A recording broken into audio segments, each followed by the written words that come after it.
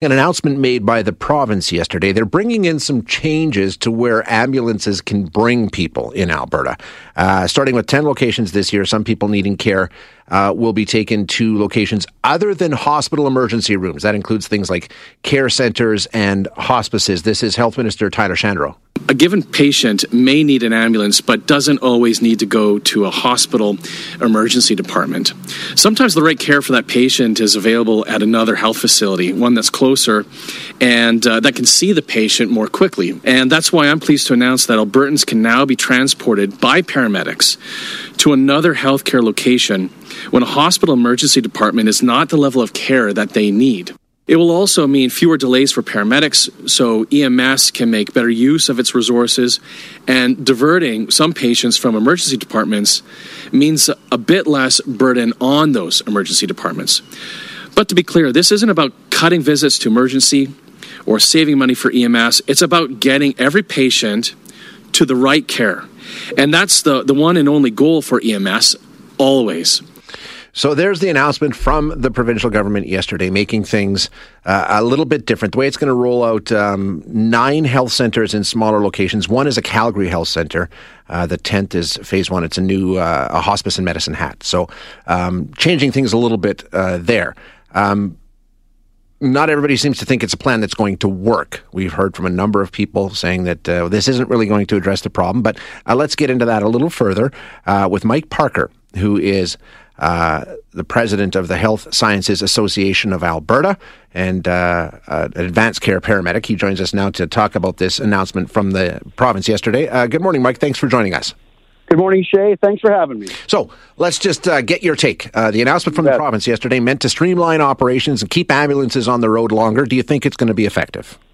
This is an interesting conversation, Shay, that we've been doing this program for over 10 years in Alberta anyway. So I find it very interesting that it becomes a ministerial announcement from the health minister. Shay, before we delve truly into this, I want to paint a bit of a picture of what it looks like in Alberta, if I could, and explain to all of our listeners what it looks like out there when a Westlock or a Morinville ambulance is responding to a call in Edmonton, or Okotoks ambulance paramedics are responding to City of Calgary. When the employers or AHS says there's always a unit coming, it's true, but they might be coming from 100 kilometers away. So that's kind of the scenario of where we look today, and I was hoping for an announcement that would say something about addressing the issues of the resource levels in this province, but instead we're rehashing something that we already do. We've been doing for 10 years. So to think that palliative is a solution, well, palliative transport doesn't just happen. It requires a lot of consultation, resources, a bed availability, and in this case, they're touting it as we're going to help Albertans. We're going to get those ambulances cleared up.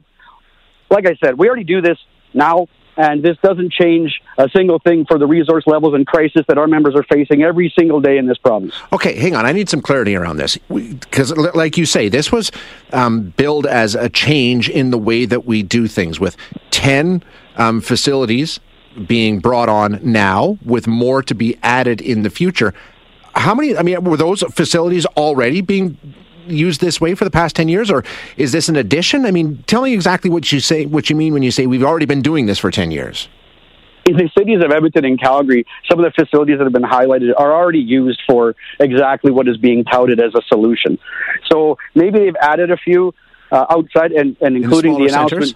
In smaller centers, including the Medicine Hat one that was featured. I want to be clear with you, Shay, and to all the listeners, there is no critical issue with resources being backed up in hospitals at Medicine Hat. The critical issue is the Medicine Hat paramedics being trapped in Calgary doing calls and not back in their own communities. That's because the cities of Calgary and Edmonton are so under-resourced, underfunded, that they can't keep up. So they're dragging in the rural communities from all over the province to try and resource the inner cities of Edmonton and Calgary. So there's the issue that we should have been talking about yesterday. That's what I was hoping from the Minister of Health. And it seems that he is being misled by the Chief Paramedic Sandbeck in saying this is going to fix some things. And then when questioned on it, Sandbeck had no idea how this was going to help.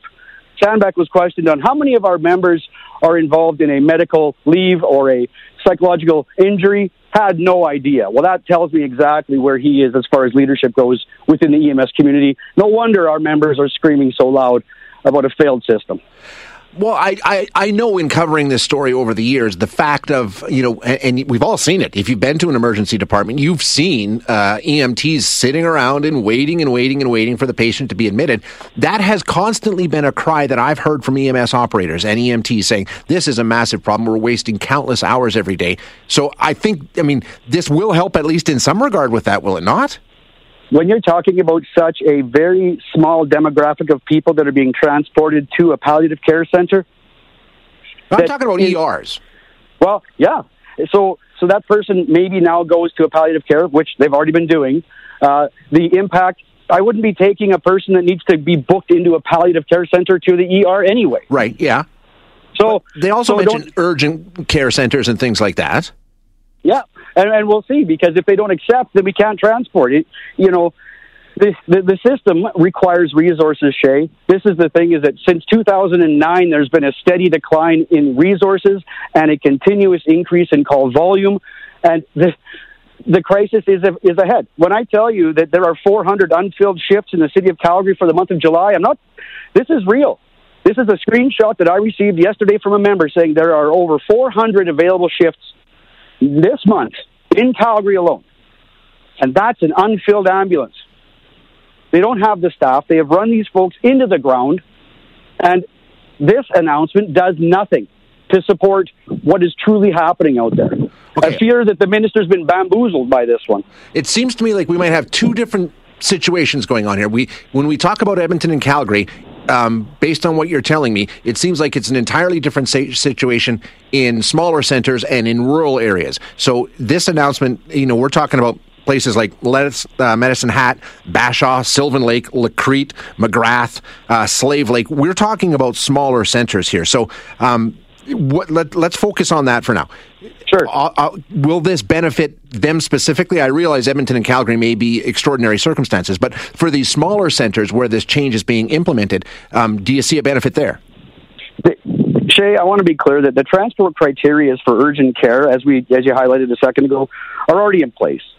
When you look at a smaller community that does at least have a resource in that city or town, if the ambulance is actually there, transporting them over to a community health center or to the respite home that might be available is something they do already. Like, this is not reinvention. This is not a brand new concept. If the chief paramedic came forward and said, we have something that is cutting edge and groundbreaking that we're going to try to cut our wait times in hospitals and get our resources back on the street where they belong to protect Albertans, I'm all ears. I'm happy to hear it. But regurgitating old news, stuff that we already do and have been doing for over 10 years, it's not helping.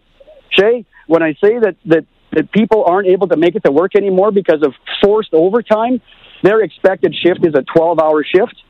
And suddenly they find themselves at hour 13 and hour 14, and they are nowhere near their station to get off duty and being reassigned critical events because we just don't have the resources to respond. And that's province-wide. That's not just in the big centers. It's right across Alberta. We're short EMTs? It is across the province. And this, again, follow the path here of the Medicine Hat or the Westlock ambulance being drugged into Edmonton. Now there's nobody in Westlock. Yeah. These folks are off shift at whatever. They've done their 12 hours of service to their community. They find themselves in downtown Edmonton at the 12th hour and the closest truck to a critical event. So they're going to be assigned to it until they can find additional resources. This is what it looks like for these folks. Mike, as you know, whenever we have a discussion like this with somebody in your position, I hear from listeners, just to give you an example, a union guy asking for more funding. How original. I mean, I'm interested to know, you said, bring us an idea that would work. Is it simply you want more members and you want more funding? What else could be done to make this better, aside from just spending more money? Just throwing more money at it, right? Well, let's look at it here. We haven't spent more money on this system in 10 years. When AHS first took over, we reduced the number of available ambulances in the city of Edmonton and region by cutting the fire services available ambulances. So there were less trucks in the transition. And from that day to now, we have never invested appropriately to maintain for call volume or for population growth in this province. So if there was a solution, I would figure that after 10 years of trying in-hospital offloads, putting additional single paramedic units on the street in Edmonton because we don't have anybody anymore, you would have found a solution there. But what you failed to do was to continue repairing your house over this 10-year term. And, well, at some point, the windows need to be replaced, Shay. That's where we're at.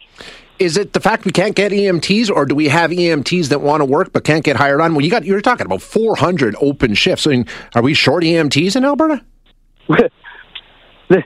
There aren't paramedics anymore, Shay. Like, this industry has always had a high turnover rate because it's a high risk, high stress job, and it burns people. They haven't been refilling, and they've been using casual workers, which doesn't help anybody. Casual workers are available when casual workers want to work, not scheduled work. Yeah, and this is what you're seeing now. Is that why would I want to come to work when there's 400 available shifts as a casual employee? Darren Sandbeck says, "Oh, I'm going to find a solution. I'll hire some more." Well, here's the reality: it takes over 3 years to make a paramedic through school, and then a few more months to onboard them. So, failure of the organization by not hiring over the years, not investing in the front lines of healthcare, and here we are, 400 shifts in just the city of Calgary alone. That's a huge number. Mike, thanks so much for your time today. And apparently we're going to run a stampede as well. So, and I just want to clarify one last point. There is no, Shay, as we work through these stories, there is no EMTs anymore within the industry. They are all called paramedics on the front line. Got you. Right, yeah, absolutely. Okay. All right. Thanks so much, Mike. Appreciate it. Take care. Thanks, Shay. You bet. That is Mike Parker, who is president of the Health Sciences Association of Alberta and an advanced care paramedic.